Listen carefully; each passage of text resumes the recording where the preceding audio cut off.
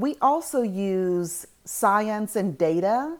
I know that you all have a public health background, so we use the science of spatial epidemiology as well. So that's something that we don't see a lot of people using. So spatial epidemiology, at a baseline, we know the demographic characteristics, the socioeconomic characteristics, the average lifespan, et cetera, of any particular neighborhood.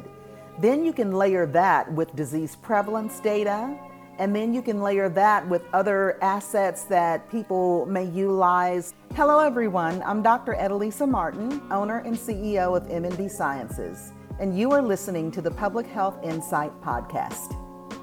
You're listening to the Public Health Insight Podcast, your go-to space for all things public health and global health, from the Sustainable Development Goals to the social determinants of health, as well as interesting dialogues about the diverse career opportunities that exist in these fields. Remember to subscribe to the podcast and leave us a rating on Apple Podcasts and Spotify so other people like you can benefit from our content. Before we move on, it is important to note that the views expressed in this podcast are our own and do not necessarily represent any of the agencies or organizations we work for or are affiliated with. My name is Gordon, your host for this episode, along with LaShawn Benedict as my co-host. So you talked a lot about the disparity in terms of volunteer participation in clinical trials and some of the reasons for that. With the diversity piece and the underrepresentation of some groups, can we delve a little bit deeper in terms of what are the reasons those specific populations are not participating? Are we looking at the recruitment methods not being tailored to the specific populations? Are there preconceived notions in those populations about clinical trials? What's really going on there? Oh, goodness. It is multifactorial. I wish there was a simple answer. Some of the reasons are hesitancy in the population. I think, though, those biases are somewhat in the diverse populations, but it's also in the practitioners that have this bias that, okay, maybe this is a person of color. I know people of color don't like to participate in clinical trials, so I'm not even going to ask them. So we see that bias on both sides. So I think it's kind of that historical perspective. I think that sometimes it's geographical, where we see clinical trials, we see hubs where there's a concentration, on the East Coast at academic medical centers, and the same kind of people being involved over and over and over. I think part of it also is a lack of diversity in the investigators and in the clinical trial staff. There is lots of research that shows us in healthcare in general that people tend to gravitate to practitioners that they can identify with. So whether you're Black or LGBTQIA, or whether you're Hispanic, or whether you are disabled, you tend to gravitate to people who are like you.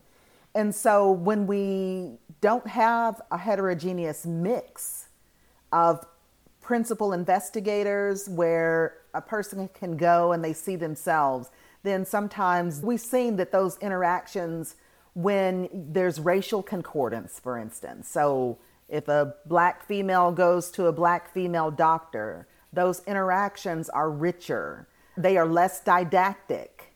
There's more preventive care that is received.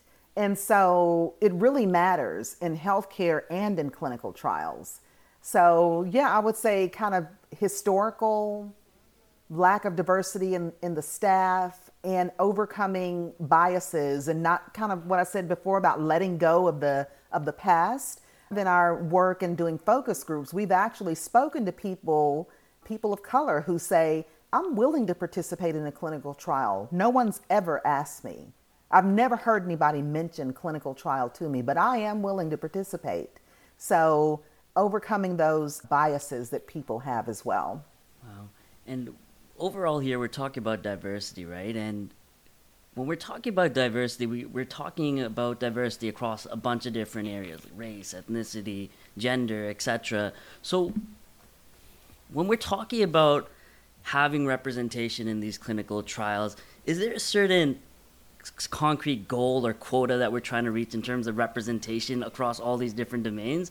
Is that kind of the goal of this? I wouldn't say that there's a quota that we're trying to reach. I think the most important thing is that you've got to look at the disease that's being studied. And what is the baseline characteristics of the people who have that disease state? And that's what you would want to try to replicate in a clinical trial setting. COVID, for instance. It was great that there was a concerted effort made, and we did have, I would say, anywhere from, just thinking of Black participation, 9 to 10% of the participants were Black. But we had 25% of the people getting COVID were Black. Yeah. So what you really want to do is, and probably 30% of the people who were dying were Black. So what you really want to do is try to replicate whatever the baseline demographics of that disease state. So if we were looking at cystic fibrosis, for instance, you wouldn't expect a population that was 60% Black. So you really want to look at the baseline demographic characteristics of the disease. Whereas sickle cell, for instance, of course, you'd want a very high percentage of Black people. Mm-hmm. And I think you did give the example of lupus earlier too, with Black women disproportionately being affected by the disease, and in that particular trial it was nowhere near. Right, so you should have had a disproportionate enrollment of Black female participants in that trial. Now, this is what I would consider the juicy part. So I know we're talking to the CEO of M&B Sciences, and part of the calling card there is innovative strategies to bolster recruitment. And so how are you going about doing this? I know you mentioned that you wanted to leave a legacy, be involved in very impactful work. So what does this really look like on the ground? So some of the approaches that we use, I mean, it really is a combination of things. As I said, the problem is multifactorial. So you really have to do things that address those different areas. Of course, we have technology that is at the forefront of what we do. We actually have a mobile app called Neighborhood Trials that people can download to search for clinical trials. The next iteration of that, which we should be launching soon, is actually going to have a feature where if you are a family member or church member, you can look for a clinical trial for a person and be able to share those results to them. So technology, we also use science and data. So I know that you all have a public health background. So we use the science of spatial epidemiology as well. So that's something that we don't see a lot of people using. So spatial epidemiology, at a baseline, we know the demographic characteristics, the socioeconomic characteristics, the average lifespan, et cetera, of any particular neighborhood. Then you can layer that with disease prevalence data, and then you can layer that with other assets that people may utilize, such as clinics. For COVID, we looked at the COVID-19 testing facilities. Or you may look at, for one disease, for instance, we were looking at a kidney disease that predominantly affects people of Afro-Caribbean descent. And so pulling in, well, where are the AME churches or things of that nature that you can layer on? And then you can put in hospital discharge data. So all of these rich data sets that we're stacking on to be able to kind of pinpoint, well, where's a good hotspot for targeting? Where does this population live? So we can use that to inform what the patient recruitment efforts can be. And so that is one of the kind of unique approaches that we have as well. Now, we'll use data science, we use digital marketing. Of course, every patient recruitment firm these days, that's just at a baseline. You have to be able to do digital marketing. So reaching people through, Facebook platforms, Instagram, Reddit, Quora, whatever the platform is that people are using. LinkedIn, possibly for health, care professionals. So we have to be able to do that as well. But I think another thing that we do is utilize community organizations who are in that community as well. So sometimes by kind of innovating, kind of going back to the ASCO talk that I heard, where every time there's an innovation, you're also creating a disparity. Well, when we only target using these innovative technologies, digital marketing, etc., you unintentionally leave people behind. So we still do have that grassroots approach where we're working with community organizations who are already serving the people in their neighborhood through education initiatives or housing initiatives, etc., or faith-based organizations to be able to reach people at the grassroots level. So it really is a combination approach. And then I would say the last thing is that we've actually created a program to educate naive investigators or people who want to be investigators in clinical research, but they don't have really a way. So the NIH says there need to be different on-ramps for people who want to get into clinical research. But we know a lot of this is around fellowships for people who are in medical school. But what about that practitioner who's been out there 15 years already and is not at an academic medical center? If they're interested, then how do they get involved? So we actually have a training program for people who want to learn how to do clinical research. So it's multi-pronged. Wow. Yeah. I mean, those seem like very powerful tools, especially the spatial epidemiology one. Yes. That sounds really great, how you could keep overlaying different layers to that to find out and investigate more about the local populations.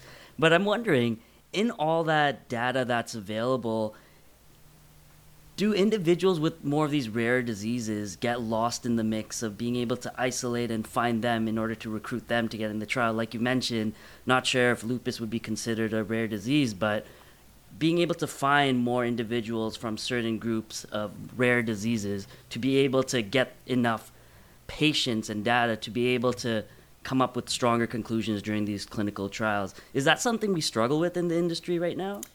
Rare diseases, we definitely do struggle with rare diseases. I mean, just they're rare, so they're harder to find the patients.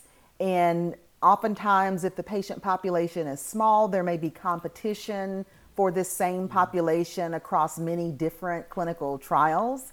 But one of the things that can be done is really utilizing hospital discharge data, electronic medical record data to try to, target where, the data is de-identified. So people don't have to worry that their specific information is being shared, but at least you may know where the geography is, where a patient with this particular disease may reside in a general way. Creating patient registries is one of the things that we've done to try to address the gap in rare diseases. So creating a registry, you may have people enroll and be part of that database even when a clinical trial is not ongoing, so that when a clinical trial does come around, then you have data on the people who have that particular disease. And so maybe you're maybe more effectively able to reach them. But it is challenging, and so there are some approaches to that, but there's still a lot more work that needs to be done in the rare disease space. Yeah, and just one of the things I'm thinking about in the back of my mind as you explain the complexity around clinical trials and go through the process, and we're talking about some of this recruitment strategies is, let's say we go through one of these clinical trials with one of these rare disease medications or interventions, and we're getting towards that recruitment piece. And I can't imagine how much investment and resources are going into these clinical trials for that close to the end step of when recruitment comes in, and maybe you don't have enough people to show that efficacy or effectiveness of those interventions. And it pains me to say that. Is it the case that these companies are just saying, oh, sorry, there's not enough people here, we might have to axe this whole project? I hope it's not getting lost there, Well, that is an important point. So there is an organization called NORD. You may be familiar with it. And for the life of me, I can't remember what N and O stand for, but R and D stand for rare disease. But they say that over 70% of the rare diseases have no treatment. So it's difficult because some of these diseases are ultra rare, with less than 10,000 people or whatever in the world that may have it. And I may be saying the wrong number. That's just an example. And so to be able to find them and they qualify for the trial. And then, as you all know, you want to have the ability, if you're randomizing, to tell if something is statistically better or not. And that requires a certain number of people. So it is a challenge, and it is very unfortunate that there are so many rare diseases that actually have no treatment at all. So you've presented an awesome case for what goes on behind clinical trials and the steps that M&B specifically is doing to recruit more diverse participants. For the people themselves on the ground, marginalized, vulnerable communities, why should they participate in trials? In what surprising ways could participating benefit them? I know you touched on the example earlier about your family member, but in more general terms, what should people look forward to by participating in clinical trials? So, some of the advantages to participating in clinical trials for kind of that everyday marginalized person, one of the things that we talk about is the possibility for clinical research to be used as a care option. So, in the case of my family member, this was actually the case, and you do find many participants in clinical trials that will share that they get better care and more attentive care when they're participating in a clinical trial than what they might have otherwise been able to get in their hometown or in their local community, etc. So actually, kind of, as I said, getting that VIP treatment. So that possibility, as I said, of using clinical research as a care option to fill in that gap if you don't have medical care and to be able to get some type of treatment for that particular disease state. For everybody in general, I mean, just think of when you go to the pharmacy and get a prescription filled, every drug had to go through a clinical trial in order to be able to be there for you to receive it. So we have to have participants if we want to keep advancing in medicine and getting new therapies and new understandings. So I know it's kind of a altruistic for the greater good of mankind type of thought process, but I've heard people say that to me, that I want to be a part of this because I want to be able to contribute and advance medical care. So by participating, you're advancing medical care. It sounds kind of corny, but you're advancing medical care really for all mankind, because that is the only way we can know for sure whether something works or doesn't work, is it for it to be rigorously tested in a clinical trial. I would say you receive, more testing, more diagnostics. There's also stipends that are involved, and it's not going to be a large amount of money. You're not going to get rich participating in clinical trials, but there should be some compensation for your time, for your effort. So most clinical trials will offer some type of stipend, and really to that point of equity, and we didn't get too much into this particular point, but many sponsors will also pay for travel, gas, food, and sometimes you have to do that from an equity standpoint, because you can't say, okay, here's the clinical trial, come get it. If the person's having to take off from work, or maybe they don't have transportation, sometimes the sponsor is finding you do have to do a little more to get that person in the clinical trial and in order to keep them there as well. But there will be, there can be compensation for those type of things, or at least reimbursement for those expenses. Yeah, thank you for sharing that. It's great to see the different benefits that people can derive from joining these clinical trials, as well as helping, local populations and, people, I guess, as well. Yes. Bringing that all together and everything that you shared today, you have a wealth of experience from all over the place. Was just wondering, what was your most surprising lesson learned throughout your career so far? I would say one of my most surprising lessons is that in times when I felt like I was held back, it oftentimes was driven by me. Explain. So as I talked about people having biases, thinking that maybe I wasn't smart enough to do something, or this was too hard, or Black women don't do that. I don't see any other Black women in the room. It's not comfortable. So when I realized that and coach myself, and it still is a coaching process at times, because the way you're raised and things of that nature stay with you for your whole life, what women can do, what Black people can do, that kind of thing. But when I coach myself past that, and one of the things that really sticks with me is when I read Michelle Obama's book, and she talked about going into a lot of these meetings And this is what she said. She's like, you go in there and a lot of people are really not that smart, you know? So I'm not going to say not that smart, but I found out I was just as smart, just as capable as anyone else who was in the room, as anyone else who was at the table. And so when I began to have more of that confidence in myself and belief in myself, then I found out that I was less hampered from being able to move forward and take those leaps of faith. So sort of that self-limitation was more of a factor than you originally thought. Yes. So that was one of the surprising things, because you often hear about external things holding people down, but a lot of times people hold themselves down and hold themselves back. So believe in yourself. Believe in yourself. That's a message. And speaking of messages, we're at the end, but we always like to ask one very important question before we end things. And that is, what are your key take-home messages for our audience listening? I would say the key take-home message is, if you're interested in clinical trials, oftentimes you're not going to be asked about it. So there are resources that you can go to. Clinicaltrials.gov is the gold standard. There are things, my company, as I said, has an app, Neighborhood Trials app, that's on the Android and Apple stores. So look for some of that information yourself. You can ask your doctor to kind of help you make some decisions about things, and then just be willing to take that step.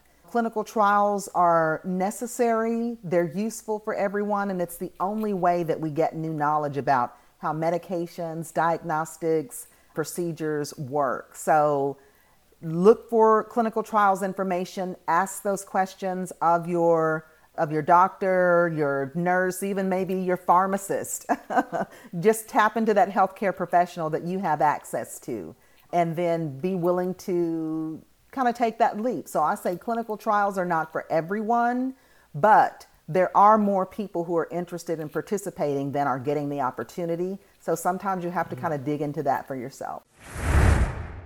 Thank you for listening to the Public Health Insight Podcast, your go-to space for informative conversations, inspiring community action. If you enjoy our podcast, be sure to subscribe and leave us a rating on Apple Podcasts or Spotify. See you in the next one.